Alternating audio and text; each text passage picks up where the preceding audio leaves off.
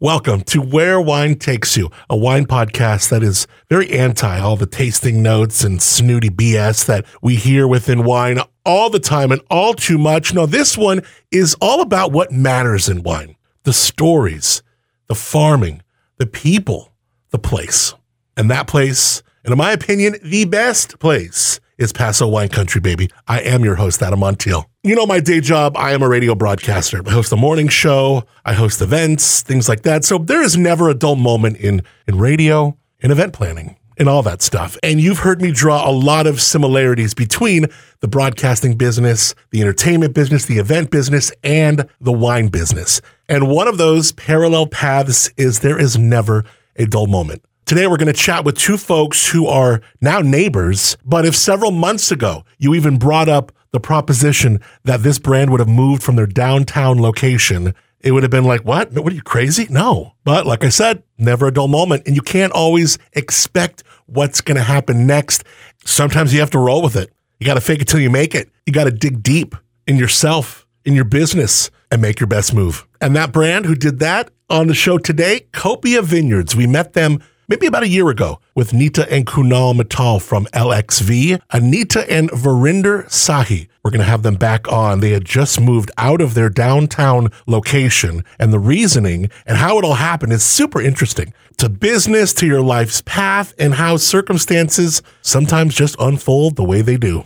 But finding the good and the blessings in them makes all the difference. Copia's new neighbor, Chronic Cellars. This is a great story because Chronic Cellars, we originally talked to Josh Beckett. Him and his brother Jake Beckett, both of Peachy Canyon Winery, started Chronic back in the day as they were kind of, separating themselves from their parents and the Peachy Canyon brand, doing something pretty avant-garde, edgy on their own, and it blew up. It blew up big time. I remember talking to Josh probably over 10 years ago, and he was talking about Chronic Cellars and how Planet Hollywood had gotten a hold of them. And it was a deal that was so promising and so big to get the Chronic Cellars wines into all the Planet Hollywood locations. But it was a deal that was too big for the boys, too big for this Paso brand to be like, wait, we need to produce how many? It's like, are we just going to be a winery for Planet Hollywood now? I mean, this is crazy. So it's a brand that grew, and it grew quickly, and it grew to the level that it became sexy for bigger businesses to zero in on for acquisition. And that's exactly what happened. Jake and Josh sold their baby to a company called WX Brands, and now WX Brands runs Chronic, and they kept Josh on to make the wine for a little while, slowly phased him out, and brought in a new winemaker. And we're going to meet Kip Lorenzetti today, the winemaker for Chronic Cellars. If you have not and you do enjoy the podcast, please share with a friend, hit that little square with a line button, text it to someone right now, and let them know what's up. And also, if you have not subscribed, rated, and reviewed the podcast, it would mean so much. It does so much, and we really appreciate it if you've already done it, and I appreciate you in advance if you are yet to do so. Well, I tell you, the weather is changing. It is getting warm in Paso. Summer is here, looking good, feeling good. The grapes are like, okay, finally, we've been waiting for this. One of the folks we talked to back in the spring when weather was a lot different than it was now, we talked to Jeff from Vine Cycle Tours. Things were pretty different. I mean, we had over a couple dozen atmospheric rivers, and getting on an electrical bike wasn't the biggest thing to do when it was raining so hard as it was. So we told Jeff that we would check in with him in the summer. And I know that he had some new vineyards that were coming online that they were taking these e-bikes through, which is such a cool story. He's got a cool story with his wife, Melissa, and I'm really looking forward to checking in with Jeff from Vine Cycle Tours and seeing how the summer is treating him in Paso Wine Country. That will be in our Travel Paso spotlight after our conversation with Verinder and Anita from Copia and Kip from Chronic Cellars. I show up to the brand new pad. It's the brand new spot for Copia. It's off Lake Nacimiento Road, and even though you might bend around a few turns, it is not more than just a few miles outside of town. In fact, we actually come into the conversation right now, and Anita is talking about just that. Let's go. So give me that moonshine, we'll get by. We pass on round till the job is camped out in the trees. It will simplify good company.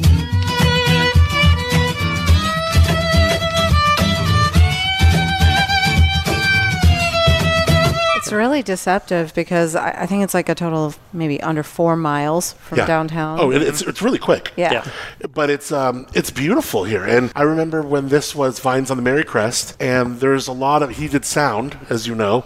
Victor Abascal was a sound engineer in LA, and a lot of this, the setup here was set up impeccably for sound, for live music, and it was really important to him. Yes, it is. And we haven't fully used it, and we're looking forward to use it in the future. Yeah, he has everything wired for live shows. At the time that Victor was here, he was actually recording live too. So we look forward to introducing a music program. Yeah, it's a cool spot. I remember getting back in there to the cellar and stuff like that. So I've really seen this property, in and out over the years. And what you've done with it, we were talking on another podcast recently of, having different eyes, a set of eyes on a same property. And, you have really done your own thing with this. And just in the little time you've been here, it already feels like home, Anita. Yeah, it really, really does. I think wherever we go, we're just trying to create the feeling of walking into our home. And that's kind of it's not really like a concept or branding. It's literally like Anita and Varinder's home, cozy couches, dining table, and we're just welcoming you into our home and hosting you as if we were at our home. I like that combination, that comfort but also class. When you step into someone's home, or in this case a tasting room, and you have both comfort and class at 11, it's just great. And like you said, you come in here, this looks really, really sharp and chic, but the couch is super welcoming. And you guys have done a great job on this. Thank you. Yeah, and we already see some people outside, so we've broken it in. We're doing it. Yeah, we're still soft opening, but I think the secret has gotten out. Well, you're on the podcast now, so the secret is definitely out. We first met you with Nita in Kunal Mittal. It was so much fun to talk about a lot of the similarities, both of you of Indian descent, and we talked a lot about that with the cuisine and stuff like that. So I can't wait to get into some of the new wines, because that was over a year ago, right? Yeah, just about. Yeah. And then Kip, my man, for the first time, it's really good to meet you. Yeah, great to meet you too. Thanks for having me. We were talking off the air because we had, it was probably a couple years ago, where we had Kenny Volk on, and we talked Wild Horse, and it seems like you can't talk to any number of winemakers in Paso, and like you affectionately called it, Wild Horse U. Wild Horse U, because everyone knows it is just like, it's like everyone seems to have crossed paths with some way of Wild Horse. It's such like an incubator for, you can't bump incubator for the region. You can't bump in anybody. Oh, I worked a harvest at Wild Horse. Oh, I used to work in the lab. Yeah. And myself, or Trevison, Justin Smith, right. John Priest, who's at Etude now, Todd Ricard, who's director of winemaker at the Prisoner. Like, there's so many people that have cycled through there. And that episode with Ken was insane, by the way. That was awesome. Oh, do you remember? Oh my gosh, just to hear him, like, the sense of history, and like, he's one of the he's one of the godfathers of the region, right? Him, Gary, Chuck Ortman, Ken, and then Doug Beckett is another godfather of the region for Zinn. But to hear the stories of how how it was started and how he brought it up, and through his first divestiture, it's been sold a couple of times since then, but just that sense of history for the region, it was just amazing to hear. What's your story? How did you get into Wild Horse, and how did you get out of it, and how did you get into Chronic? Oh, man, my superhero origin story is really not that great. I used to sell, I'm jumping back a bit, but I used to sell toilets. And I know it's exactly what it sounds like. I used to sell plumbing. Shitty. Yeah, it's shitty. No, I don't know. Why not? Toilets can be cool. It was plumbing wholesale. I love when I go into a house that has like a sick, awesome toilet. Yeah, it's weird. You know what the backside of selling toilets is when you walk into a house with a really nice toilet, like, you know exactly what brand it is and how much they paid for it. Right? Yeah, exactly. Yeah. You're like, oh, that's a Briggs 71. Yep. Yeah. With that, and then they ask but you. But now they got like the bidets attached to them. Exotic stuff. I love a bidet. Do you guys like bidets? Oh, I love it. We have it. You have a bidet at home? Bidet fanatics. High fives to the bidet. We're kind of trying to graduate to the bidet, Toto. Ooh, the Toto. Yeah. Now, this is the seat where it comes in, there's a spray. Adam, when you invited Kip and us to this podcast, this is not the way I thought it would go. I was just thinking the same thing. Like, boy, we have traipsed into some weird territory. Well, look, it's life, right? I'm here for it. Everyone goes, and everyone loves to go in luxury. I mean, like, I love bidets and things like that. So that's awesome. The Toto is a great thing to aspire to. I'll go one deeper in the TMI. I do have a squatty potty at home. Do you know what a squatty This potty is supposed to be really the natural way to go. The Yes? stool. I love the squatty. I interviewed the guy who made them on my show. Oh, wow. And he sent me a couple. It's great. Buddy of mine he was like, yeah, I demoed it with a case of beer. He's like, put the case. He's like, all right, I'll buy the squatty potty. Yeah, heck yeah, it's cool.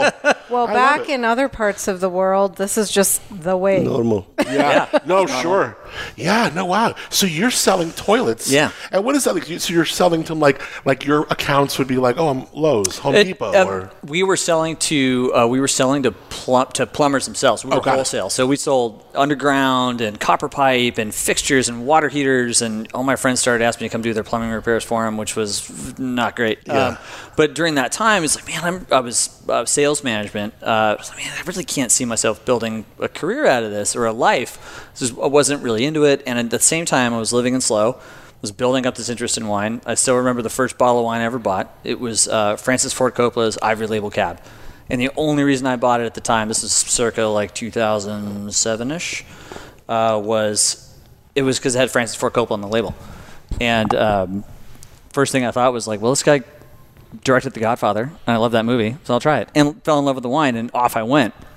Fast forward a few years, my cousins went to high school with Rob Takayawa, who's the winemaker, was and still is the winemaker for Bailiana, and introduced me to him. And I talked to him for a year and a half and just kind of got the lay of the land. I started taking night classes to kind of build up an education. And finally in 2010, I made the jump and went from wholesale or sales management to the little guy on the totem pole, dragging hose and working harvest. you're like, gosh, selling toilets was a lot easier. Oh boy, the romance gets burned off real fast, as we're all well aware of. Real fast. Hard work. Lots of cleaning. And I was the reason why I started Harvest and it was given no promises. Like most of us, right? You work a harvest gig and like, I'll give you 3 months, and I went into it going, I'm going to work harder, faster, and longer than everybody else here. And what really, I thought that's what they kept me on full time, or what really was I filtered leads and didn't complain, which I did, just not to them. Right. When I complain to myself in the car when you're driving home covered in leaves. But that's how I got my start. It was a Burgundy house, and then we were talking before we went on air. I was at Bronco. I moved to Bronco in the Central Valley, which is a large winery, very large. Like I think they're not top 4 anymore. I think they're somewhere in the top 10. That's a huge jump. Yeah, and a totally different kind of part of the business. A totally different side of the business. We're going from making luxury Pinot Noir and Chardonnay to making commercial wines. Your top dollar price for the wine was $8. And there's a huge consumer base that gears towards that. And I went there for 4 years and made that kind of wine and learned a ton. Was it like you probably learned tens of thousands of tons. Tens of thousands of tons, yes. But when you are doing something like that, are you thinking, oh, I got to get back to the Central Coast and I just got to get my hands dirty, learn a lot, and that this is a stepping stone? When I started in the industry, this area is, as we all know, right? I'm preaching to the choir. This area is so special, and the wines that we can make here are incredible and world class. And when I got into it, this is where I want to make wine. I want to live here. I want to make wine here, knowing that I might have to take a detour to kind of pay my dues. And took the detour, and your game gets real wired tight when you're you're making that much wine at once, and that bottle of wine that consumer's buying has to taste the same every single time. So you're making the same painting with different colors, and was at the same time, and knowing that I want to take this skill set and I want to go back to the coast. I love it here, and got the opportunity in 2015 when I went to work for a custom crush house in Santa Barbara County, and had some Paso fruit coming in from different clients, as well as Santa Barbara County fruit. And in 2016, I did 2 harvests there. And in 2016, I got the opportunity to go be the winemaker for Wild Horse, which was you're coming to a legacy Paso facility, a legacy Paso brand. Which was an incredible experience. I was there for 4 years, and in July of 2020, got the nod for Chronic. So, and here I am today. It's so funny because I remember getting in radio a little over 20 years ago, and some of those things that you said, work longer, work harder. Yeah. I'm going to be there earlier. I'm going to be there later than you. And I knew that I could do that more than any other person who I happen to be working with at that station, at this station. But you don't always know how it's going to unfold. Right. But that is the way to do it. Saying yes all the time, working for free, probably too much. And then, that's that part right there. Right. And then things fall into place. this, and I really think it's like when we're saying all those yeses and hustling in that way, we're really building some cachet that maybe, for some it might be God, for some it might be just like, karma, whatever, but like that hard work will come back around. It's and I'm sure you've had the same thing. We've all had those same thing. I think the most apt term is like a crisis of faith, where you hit those just bumps. You're like, man, what am I doing? Like, I'm working so hard and I'm exhausted, and I'm treating my treat night is I'm getting to the dollar menu at Burger King. Right. You really realize the value of like the Costco hot dog and the place of pizza and a soda for like $3. Oh, for sure. Oh yeah, and man, did I make the right choice? And I totally burned the boats behind me. And it's like, but those little nuggets come along, and you're like, okay, I'm doing okay. I'm doing the right thing. And I mean, it's those things that come from flirting with burnout. Yeah. Right. You're trying to put the brave face on. Like, I got this. And meanwhile, you're in the shower, and maybe I don't, but they don't know that yet. But it is fake it till you make it. But there is really that mentality of like, burn the ships. We're here to stay. We're doing this. This is happening. Yeah. Did you get to that point, either of you, Anita, Verinder, on a weekly basis? We had constantly. Like all the time. Yeah.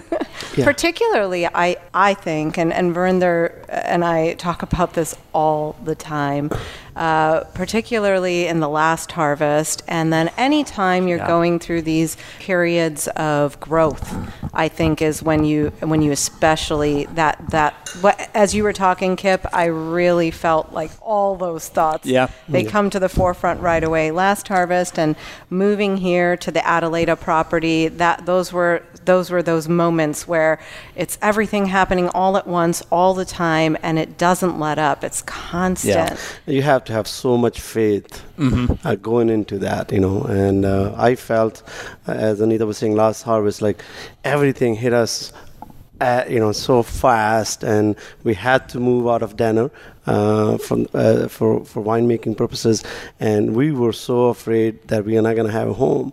And this property came, and we pushed so hard, and every day it was like, we may get fruit, but line may not work, getting a new line together within 30 days. So yeah, there have been many, many moments where you think like, am I doing the right thing? Yeah. Was the Denner acquisition the actual thing that precipitated all of this motion for you to get a new place? Yes, that's that right. So if Denner did not get acquired, we'll be there. You would be downtown. We'd be there right now. Yeah. Isn't that a trip? Yeah. I mean, like really a business decision that really had nothing to do with you in the directly, but indirectly because you were making your wines with them. Yeah, we were the last winemakers who were making our own wine. Yeah. They had a lot of other brands, but Anthony was doing most of the winemaking. We were the last ones, and when we got the wind of it around in May, we said, okay, we have to find a new home. So, of course, we still don't have a permit for Cylor Canyon estate. So we looked in Tin City, we looked different locations, and then, and we've been doing this for 5-6 years now. So we wanted to have somewhere we could be 100% independent, and then this property was really a blessing. Yeah. Now, you're looking in Tin City, you're looking in places. I mean, Tin City is very different than this. Yes. Tin City's neighbors, and, this, you got, you're by yourself, you got neighbors, but you're also, you're by yourself on your property. You got hills behind you, you got some views over here. So, did you kind of picture, okay, so we're going to take another step, we're going to take the next step. I don't know what that looks like, but beggars can't be choosers. Let's just find something that, one, we can afford to, we like, and we can make our own. Absolutely. Yeah. In fact, first time I saw it, I was like, no. Yeah. And then looked at other things and said, okay, we'll go back. What can we do here? As you said, look at this property with our own eyes and different perspective. And we came back, we said, okay, well, we can do it. We're going to put a second small storage building with it. We looked at the vineyard. We realized that we did some sampling and realized there was a lot of red blotch. We said we're going to replant that. And we have 20 acres planted in Cylor Canyon Estate. And we thought, another 20 acres here will really give us where we want to be eventually, 4,000 to 5,000 cases. So we have another 20 acres right where we're at. Yeah, so it's 28 acres total property. My goodness. So where does it go? Is it going? So there are two hills behind us. Okay, yeah. So this hill and there's a hill behind it. So it's total 20 acres plantable. Wow. And we already ordered the plants. 36,000 wines are already ordered. Wow. So this will be our Adelaida estate, and then we have Willow Creek estate. So I think the fruit's going to be very complementary to each other. Were you kind of thinking like, okay, what should I plant here? I know what I want, I know what I like, but also what kind of soils we got? What's the topography? Where's it facing? Absolutely. We last 3 months we've been working on all that and realized that this is going to be... Who do you ask? Who do you talk to? I'm so curious. This is my third vineyard, so we did, of course, Randy Heinzman is doing the planting. Yeah. So he has a lot of experience, and we worked with Randy and his operations manager, John, and ourselves. And we are thinking this vineyard more as a grower, so we're doing a lot of Syrah, which is our, special wines. We love Syrah. Like our muse. Our muse, right? So we are doing 8 acres of Syrah, 4 acres of Cabernet. We didn't plant any whites at Willow Creek Estate, so we're doing 5 different whites. And then we're doing a little bit of Grenache, Mourvedre, Carignan, and Counoise. Oh, those are fun. Yeah, so fun. I love that you're seeing more like Carignan, more Counoise of late. What are the whites? I'm so curious. They're all, in fact, all 5 of them are going to be Rhônes. Oh, so yeah, Clair Blanc, Grenache Blanc, Viognier, Roussanne, and Marsanne. Oh, nice. Yeah. Claret, nice. That's going to make a nice cool. white blend. Super excited. Yeah. Me too. I love Roussanne, Marsanne blends. Yeah. So much fun. Yeah, we love Roussanne. We already been making Roussanne for the last 3-4 vintages, and we blend usually with Viognier. We're looking forward to it. Yeah. So, Kip, let me figure out how we connect the time that you are making wine at Wild Horse and then how you advance from there. 2016, coming to Wild Horse. And Wild Horse, as I'm sure most of you know, was in the process. It was changing ownership that started in 2019. The acquisition took a long time, but in summer of kind of late summer of 2020, or no, I'm sorry, not late summer, late spring 2020. That's when Doug pulled back from Peachy Canyon. Josh was still making the wines for Chronic. Josh and Jake were moving in to take over for Peachy and kind of they're rebranding and just like we call it Peachy 2.0. Peachy 2.0, that's right, yeah. So they moved it, they're starting Peachy 2.0.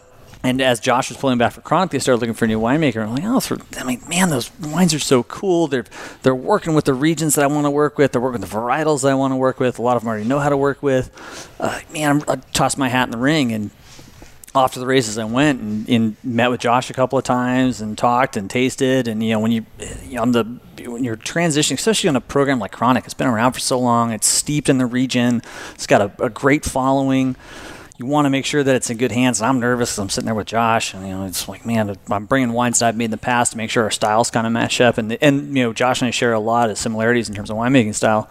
And finally, after I think it was 5 rounds of interviewing, I get the call and they're like, hey, we want you to come on board. I'm like, oh yeah, here we are. Nice. But that was July of 2020, and it was now I'm looking at a whole cadre of vineyards that I've never worked with, getting familiar with the wines and which each one of these wines kind of needs to be in the direction it goes, and I'm figuring out what Josh's mentality was. And it was within first month, it's like, okay, I need to start checking vineyards and talking to growers and I got introduced to growers and partners, and some of them are some old guard farmers and definitely looked at me like, who are you? Mm-hmm. Like, well, Josh says you're all right. We'll give you a shot here.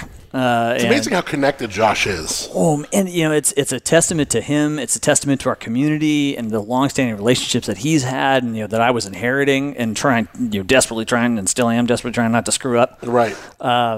I remember the first time I met him. He was my second episode of the Cork Dorks, and we were cleaning out bladder presses with the hose. It was just really hands-on. It was so good. Yeah. And then when I went to Zap for the first time, he was introducing me to all these, really well-known Zinfandel producers. Yeah. Like, oh, this is, Kent Rosenblum over here. Or this is, Joel Peterson, the real Joel Peterson. Right. Yeah. And then, this is, Gus Gamba. Yeah. And I got a chance to meet these people. Some I have great relationships with because Josh just took a second to walk around this big, concourse with me and really figuratively hold my hand and go, hey, this guy does this, that guy does that. I mean, that's invaluable. And I tell this story a lot. So my first harvest, I was bringing in Viognier for our Stone Flocks white blend. And it was too small of an amount for the press to press. And so I had to find a way to press this to get this juiced out so I could ferment it. And Josh goes, here's Richie's number at midnight. Like, give him a call. I'm like, I don't really know her. He doesn't know me from Adam, right? Man, I'm going to make sure this is okay. So I give him a call, and he goes, oh yeah, Josh said you'd be calling. Yeah. It's like, yeah, I'll press it for you. I'll even come pick it up because it was across the street. The vineyard was across the street from him. He's like, I'll pick it up. Just bring me a couple cases of beer. We'll get you squared away. Yeah. All right. Thanks, Rich. I know, right? Yeah. He's a great guy too. Oh, he's amazing. Yeah, but a testament to Josh's interconnectivity and just the welcomingness of the region, right? You know, I make the joke, you're 2 phone calls away from talking to whoever you need to talk to and getting whatever you need. But you know, him being that gateway for me, because Wild Horse, people are like, oh yeah, they know Wild Horse, they know the history there. But you know, I was new on the scene, especially with Chronic on the vineyards that we operate. It's like, oh okay, you're like, yeah, we'll give you a trout period. Were you in a healthy way able to balance the idea of one, assuming these big responsibilities of a brand, and like you mentioned a few minutes ago, trying to like, you know, fill these shoes per se. Yeah. While also, like, look, I'm a winemaker. I'm obviously, you know, I'm doing okay. Look where I'm at. I've worked really hard. Mm-hmm. I have some of my own thoughts and feelings in my own wines, my own signature, my own fingerprints I want to put on these wines, and I look forward to doing that too. Do you kind of go, oh, don't do it too soon, or do you just kind of like, I'm just going to like evolve and shape myself into this, or what? Ooh, I'm trying to not to dive too far down the rabbit hole on that one. You know, just in terms of pontificating. You know, with a brand like Chronic that's been around for so long, as a winemaker, you're coming in, you can't, with our blend we have in the glass, or Giant Oak, it's a Tannat-based blend. I can't go make a Pinot style Tannat out of that, right? That's not it's not gonna jive. So it's understanding what each of these wines have been, what they are, and working within the framework of putting my own style in there. Unfortunately, you know, it's like I said, Josh and I have a lot of similarities in wine style. And really trying to work within those barriers. And also at the same time, this is really what I've waxed philosophical with Josh many a times. For Chronic, really, we're trying to express the region as a whole, right? So it's this blend we have in our glass here is a combination of El Pomar. The Tannat comes from El Pomar and a little bit from Adelaida. The Syrah, Willow Creek. The Grenache is from El Pomar, and the Graciano is out. It's been since removed, but it was out by the schoolhouse in Adelaida. So you have all these regions playing together and really showing what this area can do. And Josh was doing that beforehand. So it's sliding in and then making slight touches and changing things, and you know, without going too far into the process, the winemaking process, but like understanding like maybe we just change this fermentation extraction just a little bit to see what it does and see if we can change it, make it a little bit better. And you know, one of the things I sat with Josh, and especially that first harvest, you know, you've got I'm taking his baby. I'm taking Josh and Jake's baby and trying to run with it. And you know, we still make a lot of these wines at Peachy Canyon, so they're right there with us. And I asked Josh, was like, what's your hope for this, right? I'm the new guy. I'm trying to step in and take this. What do you want to see from these wines? He's like, as long as they keep getting better every year, that's what I want. I'm like, okay, man, that's awesome. Because like now I'm going to go try some stuff. Like, under the premise of we're trying to make these wines as best as they possibly can be from the vineyards we get. Now, there's another aspect of this that I think can be confusing or maybe chaotic in your head, and that is Josh no longer is signing these checks. So this was Jake and Josh's baby, Chronic Cellars. Right. But at some point, it gets acquired. It does, yeah. And then, although you see this a lot, that they're going to try and keep the winemaker on for a little while, maybe rip off that Band-Aid slowly, at least for the consumers. Sure. And I think it's great for the brand. It's great for everyone. But at some point, with Josh kind of channeling out of the winemaking and really your checks being signed by another entity, you want to you're still trying to fulfill this legacy that Josh, and now, you know him well, you've got a good rapport with him, trying to fulfill that, but also you're trying to fulfill whatever the boss is telling you to do. Right. And I'm fortunate with the group that owns that is the parent company for Chronic, which is called WX Brands. And that's a concern too, especially when you're dealing with larger entities. I've worked with larger entities before, and there's some and I've been privileged to work for a couple of them where they understand why they're hiring people like me. They're like, we know you know what you're doing. Like, so we know you're not going to change. You're not going to do anything too crazy. You're going to make these wines taste the best they possibly can. Unfortunately, WX has been good enough to me to where they brought me on and they tasted the wines I'd made previously, and they go, yeah, we have faith that we know you're gonna make these wines better. We know you understand the brand. We know you understand what these wines need to be, and you're gonna do the best you possibly can. I feel Chronic has a real face to Paso that's like, hey, all these, you still got some, very specific, you got your wine club wines. We're gonna get into those in a second, like we talked about this Tannat blend. But also as Chronic, the reason it got acquired was this popularity, and hey, let's put So Fucking Bueno in more houses, more shelves, more tables. Absolutely. Exactly. And then, of course, the SKUs increased. So the Purple Paradise became big, and the Petite one. What is it, Miss Petite? Sweet Petite. Sweet Petite, Yeah, right. Sweet Petite, yeah. So, and then people have been always having such a kick out of, the names, the vibe, and that's growing. So the amount of tables that you're putting this bottle on is growing. Yeah, exactly. And one of the things with Chronic too, especially with those wines that we've got in distribution, Purple Paradise, Surreal, or Cabernet Sauvignon, Petite Syrah, Sweet Petite, and Sofiking Bueno. This is the flagship SKU, the red blend. Is that sense of irreverence, but the wines deliver, right? The wines are there. You can grab them in the store and go, whoa, man, that's really incredible. And you can taste Paso in that glass. You can taste the Sweet Petite. You can taste the fact that it's from, the San Juan Creek district where Petite Syrah just loves the heat. You can taste, that bright fruit characteristic of the Zin from Purple Paradise. We get the Zin out of French Camp. And it's really fruit driven, but it has this kind of, I call it a Swiss Army knife. Swiss Army knife wine because it's good for everything. It's Sofiking. You can taste. You can taste Willow Creek. You can taste Adelaide. You can taste all of these different regions in that glass. Did you feel like once you came in, was there a desire? They were always so wild with the names, like the Mr. Nibbles, or wasn't there one about like Jake still gives me names? Yeah, really. He still gives me names. Wasn't there like something not D's nuts, but some kind of nuts? Oh, Dead Nuts. Dead Nuts. Right? Yeah, we still have that one. And obviously this brand, the reason they acquired them is because they were into that vibe. That it embodied. Exactly. Yeah, it was this sense of, like I said, the sense of irreverence. And I always pitch it as like the labels are fun, the wines are serious. And it's this, and we're all part of that. We live and die by this stuff. We are in it as far as you can possibly go. But at the same time, with the vibe with Chronic, and I've kind of, again, Josh and Jake and I have waxed philosophical. Like, man, it's just grapes. Yeah. Like, it's just wine. Yeah. But at the same time, like all of us on this level, we're so into this. Maybe if we change this barrel type next time, it's going to make this wine that much better.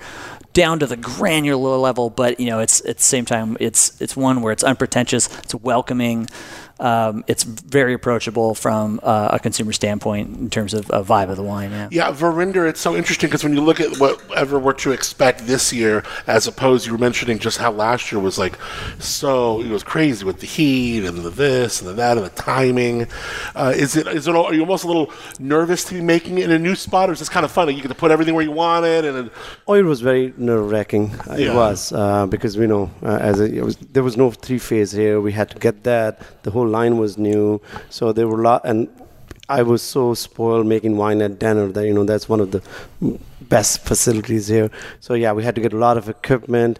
I was joking with Kip before. I said there are 3 banks. I had a line of credit. I maxed them all because I wanted to get the best possible equipment for winemaking.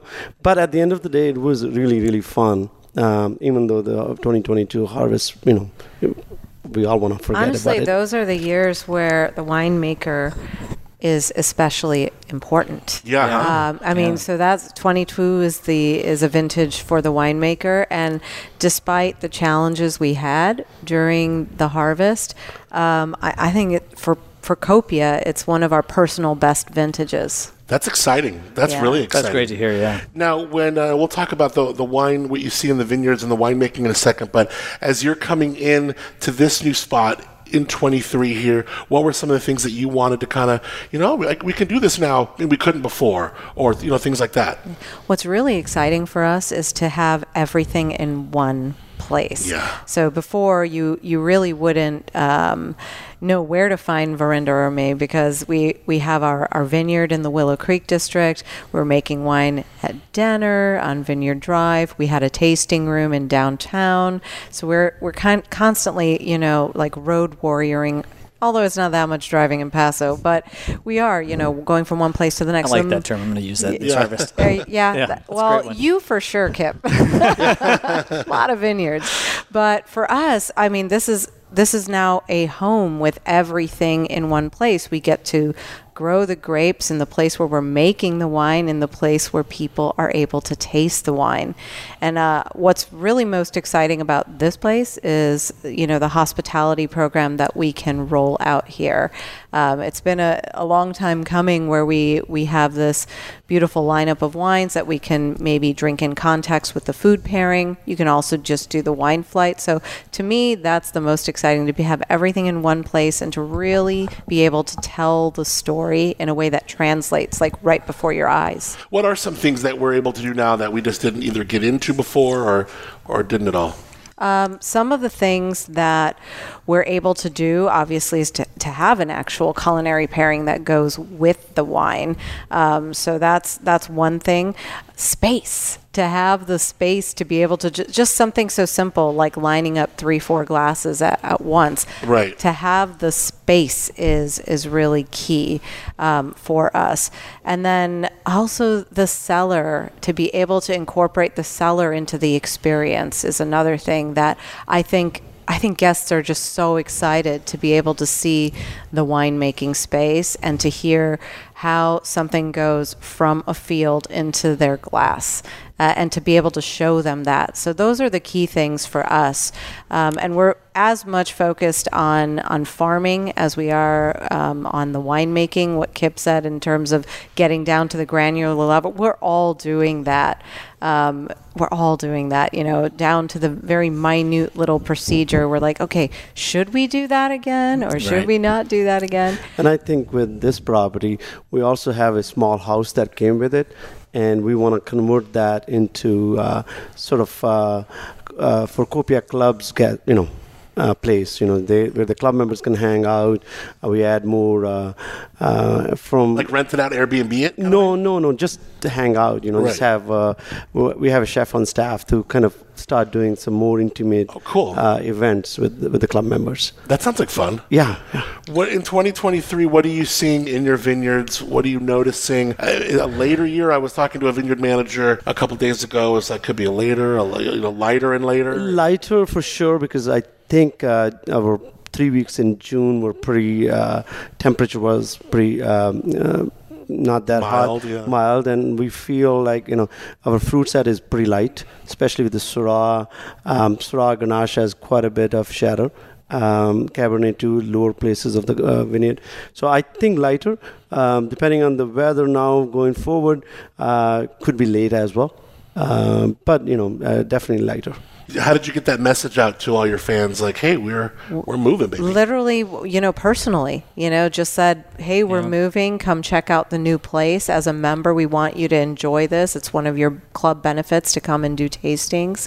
And for some, they've just been waiting to be able to taste Copia on a vineyard property because we have our vineyard property. We just don't have a tasting room on that site yet. So this is kind of like coming full circle in that way.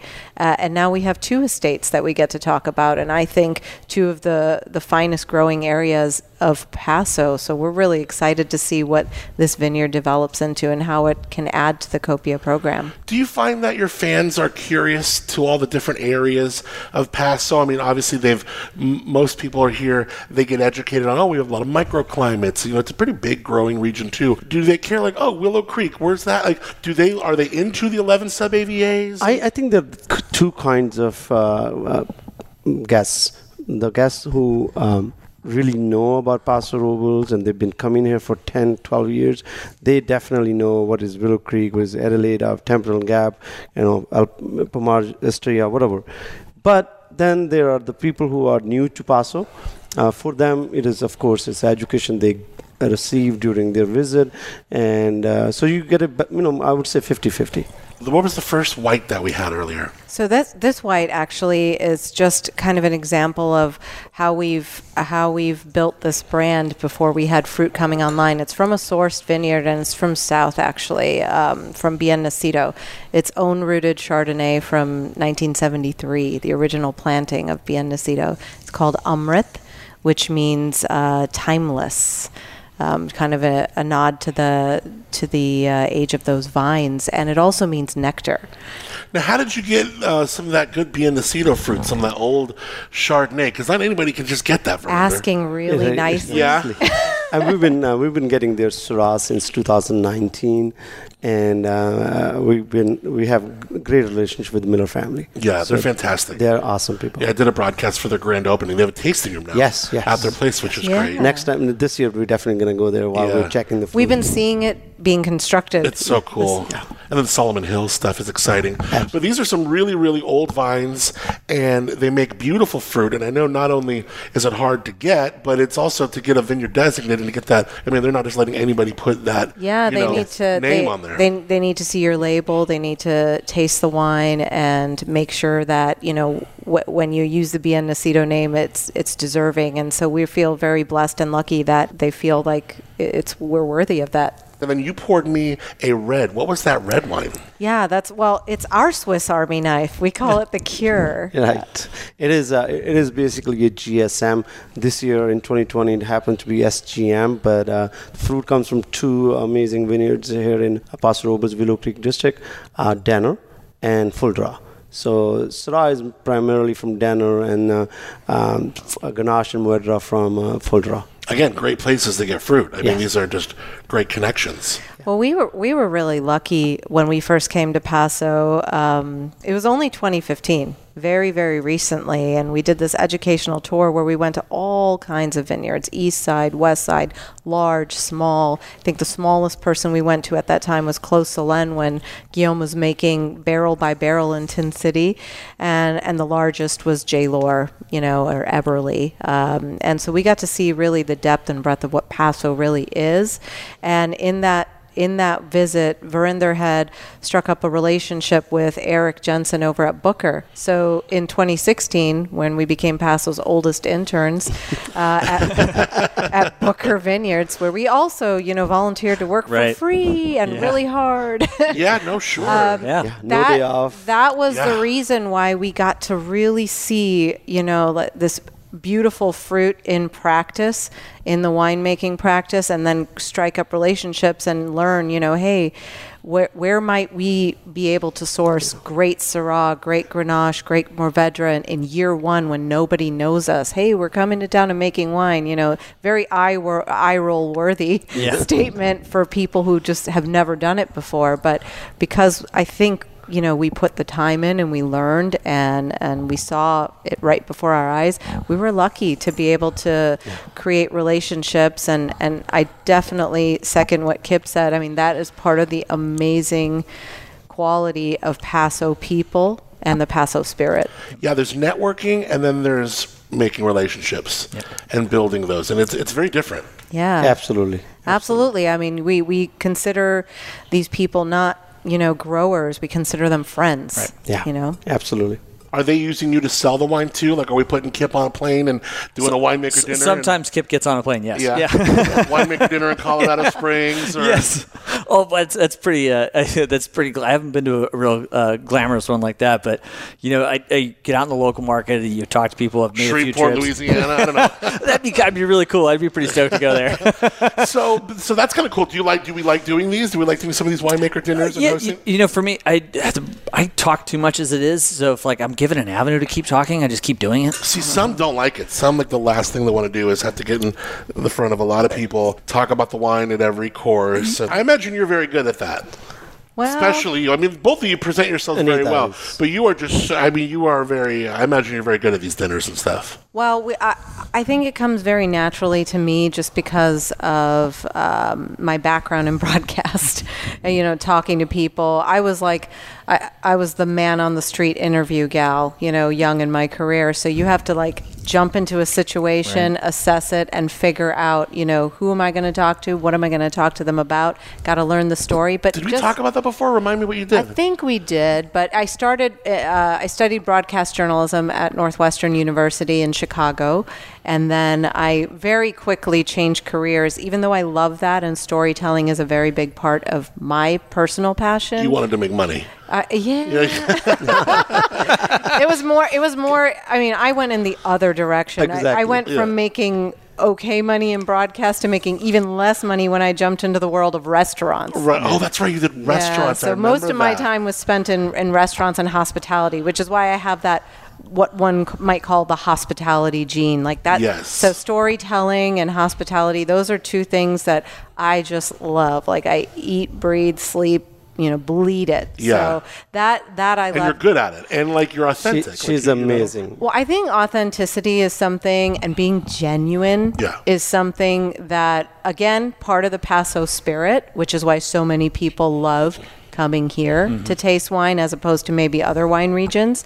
But I also think that just being genuine is at the very core of what we do here. Verinder and I, similar to Kip, I mean, we're from outside of the world of wine. And even though Verinder's saying I'm good at it, he's really good at it too.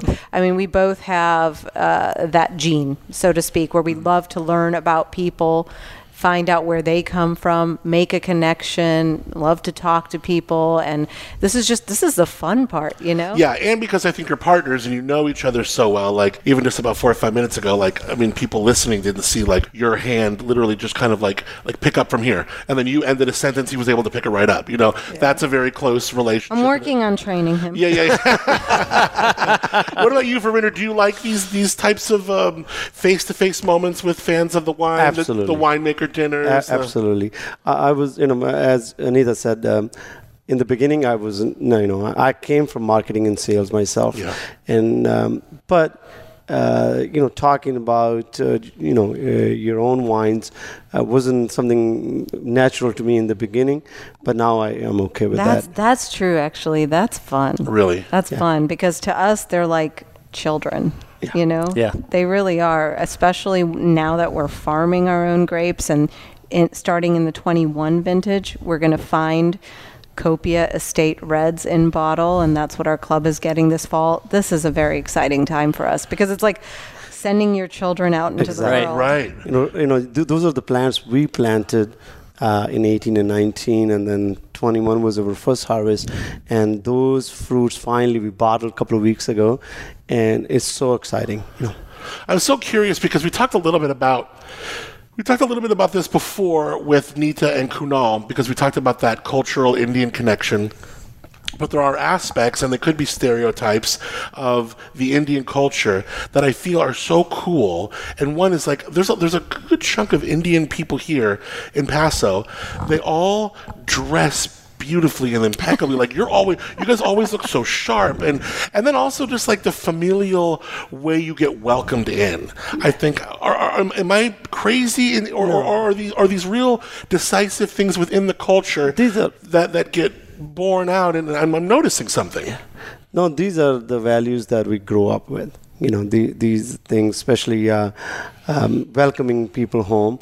Having even today, we have an amazing dinner coming. Sam's Kitchen is coming to our vineyard with their guests. Really? So we love to have that. It's just where we're going to showcase our wines, and of course he's going to bring his wines. But it is something that we it's hard for us to say no. Yeah. It just is part of the culture, and that's how we grow up. It's always yes. Yeah, there's a real heart attached to it. Yeah. The guest is actually the most important. This is a very much a part of our culture. Are either of your parents still alive? Yes. Yeah. So all of them. So what have they thought about just this turn, both of you in very different aspects and paths? And then did they like the other person when you first met? I think so. Yeah. Yes. No, Yes. for me, my parents were finally pleased with somebody that I brought home. Yes. So it worked in my favor. I love it. As far as how they feel about the wine business, I think, at first they thought we were a little insane, and they partially still do. A little, right? Especially in harvest. They're not incorrect. Oh, yeah. So my parents live with us most of the time, at least 6 months in a year. And during the harvest, they look at us. We're coming home dirty and late and long hours. Average hour, 12 to 15 hours. And coming from a professional life before that, where we're wearing suits. Right. And they're like, my mom is like, do you really have to do this? No, She's changed that statement to now, well, I guess it's your choice. Yeah, right. Ooh, the disappointment in that statement. I know, right. Powerful. So It is. strong. The mom guilt. Oh, for sure. Anita, so how can folks taste the wines here of Copia? Do you need an appointment? What's the deal? So we do appointments in advance for the culinary experience. So a flight of 5 wines with food pairings. But walk-ins are more than welcome here. We have a wine flight, and you can book for that online as well. You just visit copiavineyards.com, click Visit Us, and you'll see all of our experiences. Occasionally, we do special dinners and experiences outside of the tasting room, which you can also book at that place. I want to go to one of those. I want to go to one of your dinners sometime. That would be fun. July 28th, we took over the first seating of Libretto, live music venue. So for all of our club members, mostly our club members are going to be attending that, where we've bought out the whole place, and we're going to do Indian food pairing with the wine. So that's cool. Check the website, join our email list. That's how you learn about these special events, and we're probably going to be doing one every month. That's cool. Yeah. Good. And you have such a cool property here. It's really cool to see what you guys are going to do with it, how you're going to make it your own, and how you're going to use this beautiful patio, the stuff inside. And so if you want to do it with the food, you got to make an appointment. And say the website once again. Copiavineyards.com. Copiavineyards.com. Now, that's the name of the brand, but now we have 2 sets of vineyards. Are they both Copia Vineyards? Are we naming the vineyards specially, individually, or what? Yes, no, we're calling Copia Estate at Willow Creek and Copia Estate at Adelaide. Okay, there you go. Cool. How can people taste the wines of Chronic, my friend? We are at 2020 Nacimiento Lake Drive, just up the street from Copia here. We do take walk-ins as well. On the weekends, we get pretty busy, so it helps you book a reservation ahead of time. And then, what is a tasting? Is it a few different wines, or you got some of the are they going to be able to taste like the Sofa King Buenos there? So we do have all those wines there. We don't usually keep them open, but we will open them up for customers because we they're available for sale. But our flights are 6 wines a piece. We do offer cheese pairings as well. And there we have 2 that we're currently on our spring flight, which is 6, and then in the fall we'll switch over to 6 different wines for the fall flight. So did you have fun, Anita? I had an amazing time. Thanks, Adam. I love when I get a chance to talk to you guys. It's a lot of fun. Yeah, thanks for checking out our new spot. Yes, absolutely. Yeah. Love it. One of the first people. You're still very brand new, soft opening status. Yes. So if someone goes online, they can actually look and see how they can get in, right? Yeah, if someone goes online, this is the only place you can come and taste Copia now. We've moved completely from our downtown location to this Adelaide estate. What does Paso need right now? If you were to, when you're talking with your friends, oh man, we need an Indian restaurant that we do not run. Exactly. The one we don't own. There you go. Is there anything else, or is there what's your go-to for Mexican, or is there any? No, we go to Fish Gaucho, Mexican. There are a couple La of Reina Market. Yeah, right. La Reina is over, especially the harvest lunches. Yep. Yeah. And whoever that lady is who's walking around with tamales every time you get your hair cut at the barbershop. Tamale lady. Yeah. Tamale lady. Oh my God. How often do you hit up the barber? Every week. Every week, huh? Because you are always very tight and sharp. Yes. So you have a running time with the dude, or what? Yeah, 11 o'clock. Have you ever been into the barbershops in Paso? Because this particular one, Junior's Barbershop over on 13th Street, it was across from the street from our downtown tasting room where it was. And occasionally I'll walk in there because I'm in the neighborhood just to tell Verinder something really quickly. This is the dudes hangout, and I kid you not, the whole room goes silent when I walk in. Oh, yeah. I was like, okay, gentlemen, as you were. Yeah. I mean, you guys are gossipier than the ladies. Well, barbershops are the shit. They're awesome. They're great. Got the record scratch when you walked in. Yeah, right. And then do they have the chair that Oh yeah. And then that's so cool. The warm towel. Yeah. The warm towel. It's his weekly straight razor. Yeah, weekly therapy spa session. Whatever. It is. I got a lot of my friends going there now. Julian from Le Petit Canet, Kip from Hawk Hill. So they're all going there. It's fun. That's pretty cool. Yeah. Now, the thing is, I have a dude who does my hair in slow, and you start recommending people, then they're booked up when you want them. Yeah. It's wait a minute, I don't know if this was the thing I should have been doing here. Who knows? Maybe I'll see you over there sometime. Absolutely. I'll try and book also an 11. We just hang out. Yeah. It's so good. Do you do like any like beard oils and everything? You have such an immaculate, majestic beard. No, he does, but I don't. You don't do anything at home? No. Yeah, you never got into the beard oils because they do the beard oils. You're like, They do, yeah. He does, and I Do you do a little trimming like every day or no? yeah, little lines. Yeah. That's What kind of little electric thing is it? The little like thin thing or what is it? No, I just use the regular razor. Oh right, okay, got it. I love it. That's cool. Yeah. Good man. Where's your? You got a nice little beard too. So where do you get yours done? This is all Kip all the time right now. You ever go to a barber? No. I just go. I get my hair cut at Clippers and Slow. Yeah. Once every few months, and I've been shaving since I was 7th grade. So, Dude. Yeah, no, my dad's got this gigantic beard. A lot of good beard I genetics. started there. shaving in May. You know what I mean? Like, I feel like I was so late to the game. You know what I mean? It's so crazy. So so you were shaving for a long time. Oh, yeah. And then I remember growing up, there was this kid named Danny Weichel, and he was a beast. He was just taller and bigger than everyone. Dude was shaving probably like 5th grade, and then like he would in Little League, dude would bat, switch hitting. Oh, yeah. And just, wow. Go yard, whether he was left or right-handed based on the pitcher. I mean, it was like, dude, Danny Weichel is like He's on some an adult. performance-enhancing. Yeah, I know, it's crazy. Yeah, it was like playing against an adult. It was so interesting when you have this. So you should try. Do you want to try going to a barber? I don't know. I'm so utilitarian when it comes to You're very simple that way. very it's one of those things I don't want to think about. It works. I just keep More of a reason why I want you to try one now. Maybe we all go together. Give me a 30-second sales pitch on why you should try a barber. Oh, man. This is gonna be intense. I since just before COVID, I started going to the barber.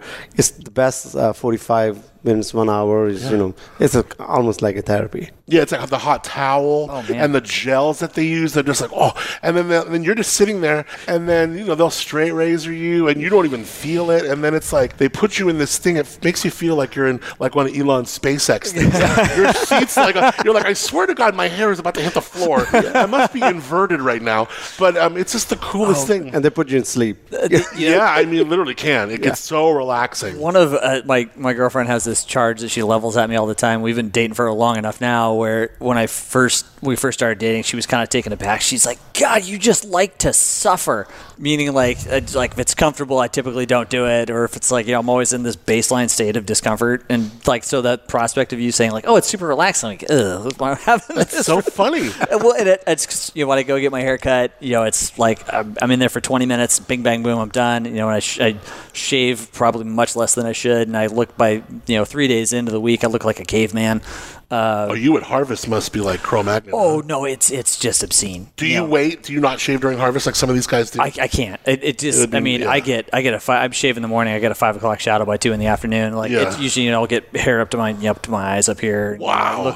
Look just disheveled and super manly. It's just it's caveman stuff. Would you be willing to, on one occasion, try a barber? Maybe we report back and we talk about it. I would have to if I got a running start at it, I knew the appointment was coming. Mentally wrap my head around it. I could probably do it. I tried that. You talk about mentally get your head around it like you're going in for a root canal. I mean, this is I'm telling you, man, it's a great experience. This is way outside of my comfort zone, and that's what this is about. That's what And I'll do something. Maybe you can find something for me to do outside my comfort zone. But I think it would be wonderful. I think you would really like it. All right. I will give you a soft yes. Okay. Soft yes, teetering on a soft maybe. I know. Soft yes. Kip, it was really a pleasure to meet you, man. And thank you so much for having me, Adam. It was great meeting you and great being on. Great meeting you for interview. Great meeting you, Kip, too. And you've been listening to the podcast. I have, yeah. Yeah, you've got great guests on. Yeah. And you do a fantastic job. Oh, that really means a lot. Thank you. Yeah. Do you have any favorites that stand out? The Ken Volk one. Really? Yeah, that one was and because I had such a personal connection to Wild Horse, and, I still get Viognier from the estate, which is great. So I still get to keep some of that connection. And it's great because I know how the vineyard behaves. But that one, and the one you did with Randy and Josh. Randy Heinzen and Josh Beckett. Yeah, those two guys have such a wealth of knowledge between them, and hearing them kind of riff off each other. And I get a couple of vineyards. And I like that one too. Oh, yeah. Both of us are very familiar with Randy. I have a few vineyards I work with him on.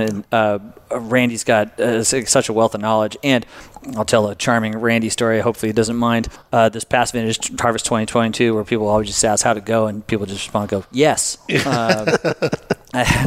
I got some Zinfandel, and we had an issue where like, man, this is way below the bricks I sampled.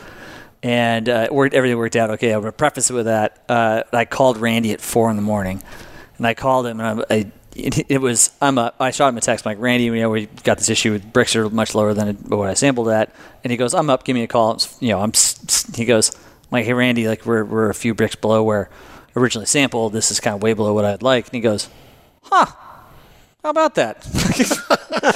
I'm like, Randy.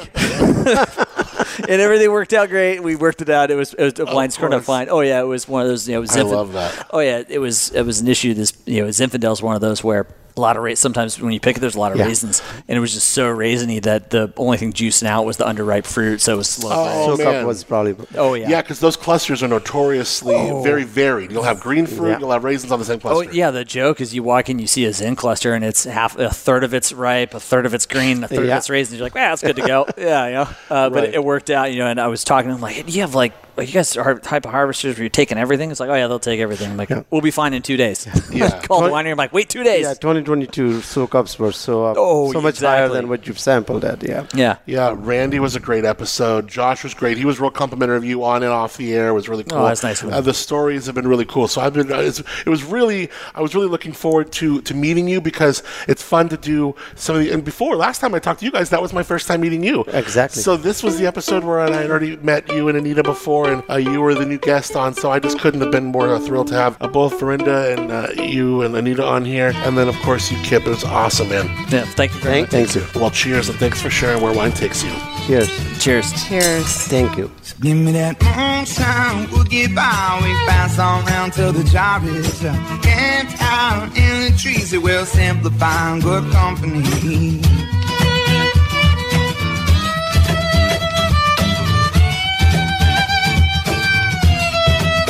What a great convo. I loved it. Really nice meeting Kip Lorenzetti. He is the winemaker for Chronic Cellars. I guarantee you we are going to bring back some audio with he and I going to the barber.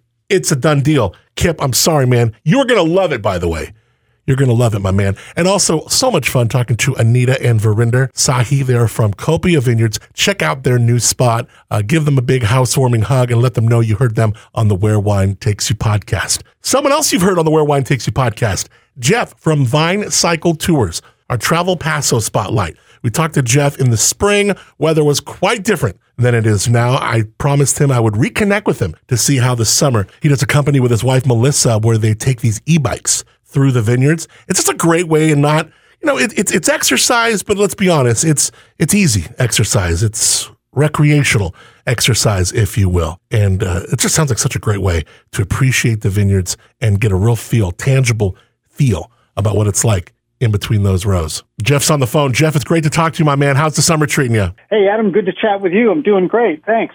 Now, the last time we chatted, it was in the spring, and we had, 2 months of rain already behind us, and it still had not stopped. Maybe, 24 or more atmospheric rivers later, your business had changed a little bit in that context to be, that's an understatement. But I definitely I remember saying at the time, Jeff, I want to talk to you during the summer when things are picked up. Well, the weather is back at it, and I wanted to see how the Vine Cycle biz is doing. Hey, thanks, Adam. I appreciate that. And a lot has happened since we spoke.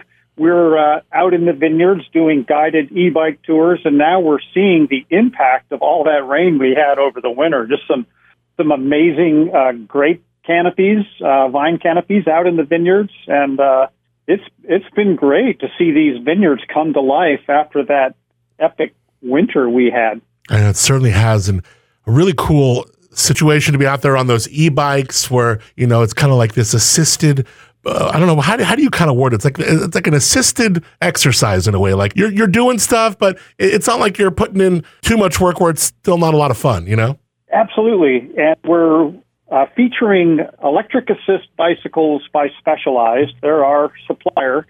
When you turn the pedals, you get the benefit of a motor that's attached to the cranks, basically, which the pedal's attached to. So you can dial up the assist. There's a Eco Tour or Turbo mode, it basically supplements your energy as you're pedaling the bike. So it makes it a very social ride, conversational. You're not huffing and puffing, but it allows people to kind of spin silently through the vineyards and get the benefit of seeing and experiencing everything in the vineyard without, being a hardcore workout. Yeah, you put it so perfectly. That's exactly right. I love it. And some of the wineries that you work with, I mean, to tour around and cycle through the famed, vineyards of Justin, you got that big chateau there, the beautiful rolling hills. Justin is one that you guys are at all the time, right?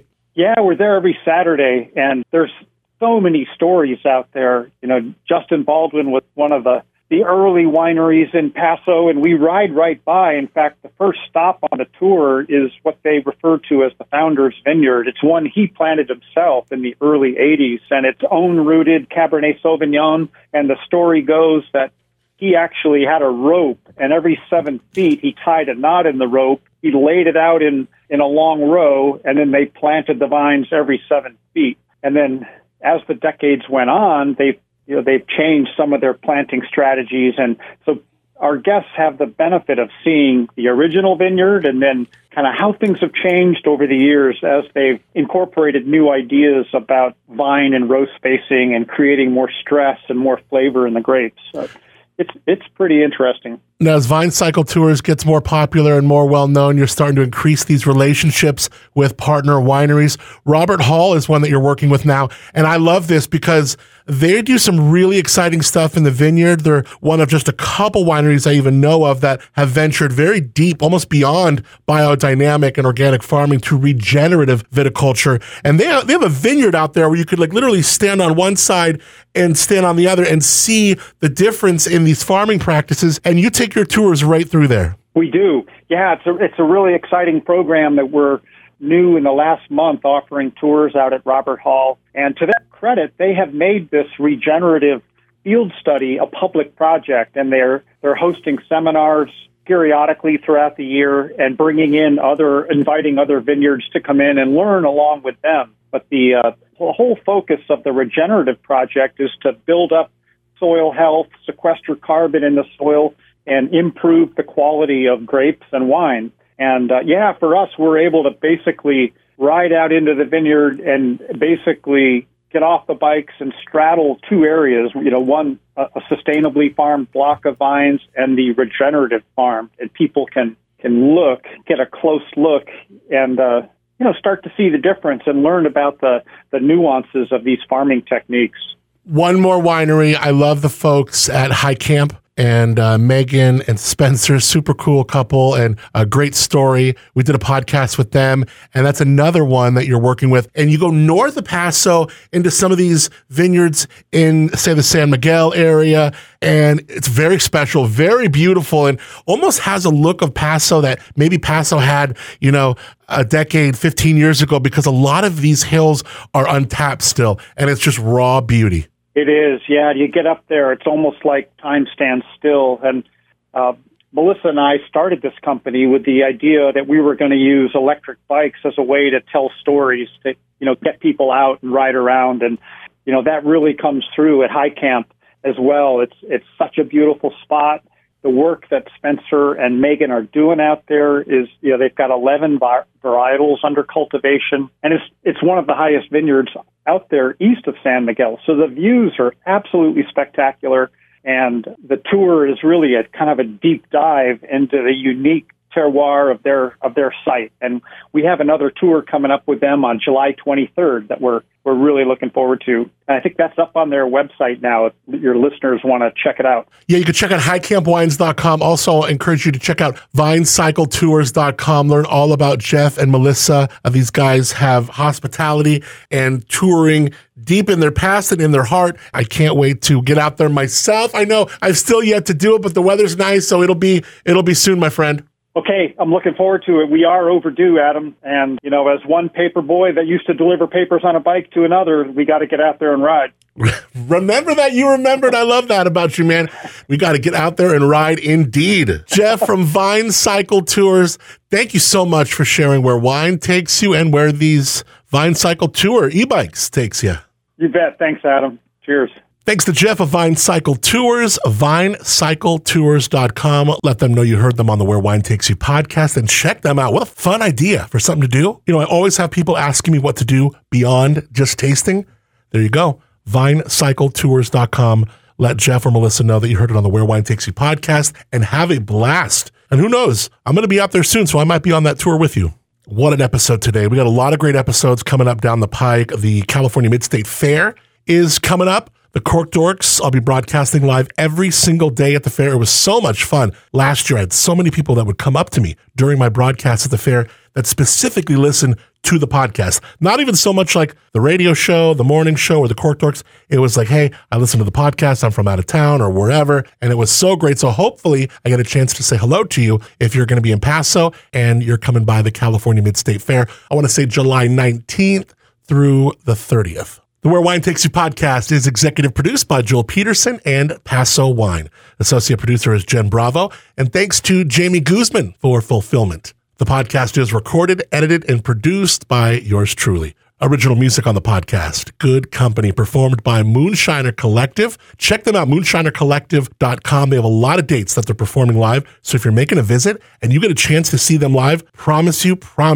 you will not regret it. And yes, they have more than one song. Equipment transport and technical consideration provided by Fly With Wine, who I might add we will be working with soon on another giveaway for the podcast, which I'm very excited about sharing with you on the next episode. If you're cruising around the Central Coast, you can tune me in on your radio, my morning show. Weekday mornings, Up and Adam in the morning on Wine Country Radio, the Crush 92.5. Website, Crush with a K, crush925.com. And we got a free app in your smartphone. Well, never a dull moment indeed. I appreciate you connecting here. Once again, I'm your host, Adam Montiel. Until next time, lift that glass up high. Let's fill it with some white, some rosé, heck, some frosé. It is summertime, baby, in Paso Wine Country. You know what that means. Puffy vests, they're in the closet. Ladies looking good in their wine tasting outfits. Guys, gals got their hats on, their flip-flops, enjoying, relishing where wine takes you. And give me that moonshine, we'll get by. We can pass on down till the job is camped out in the trees. It will simplify on good company. Give me that moonshine, we'll get by. We can pass on down till the job is camped out in the trees. It will simplify on good company. Give me that moonshine, we'll get by. We can pass on down till the job is camped out in the trees. It will simplify in good company. Give me that moonshine, we'll get by. We can pass on round till the job is dry. Camped out in the trees. It will simplify in good company.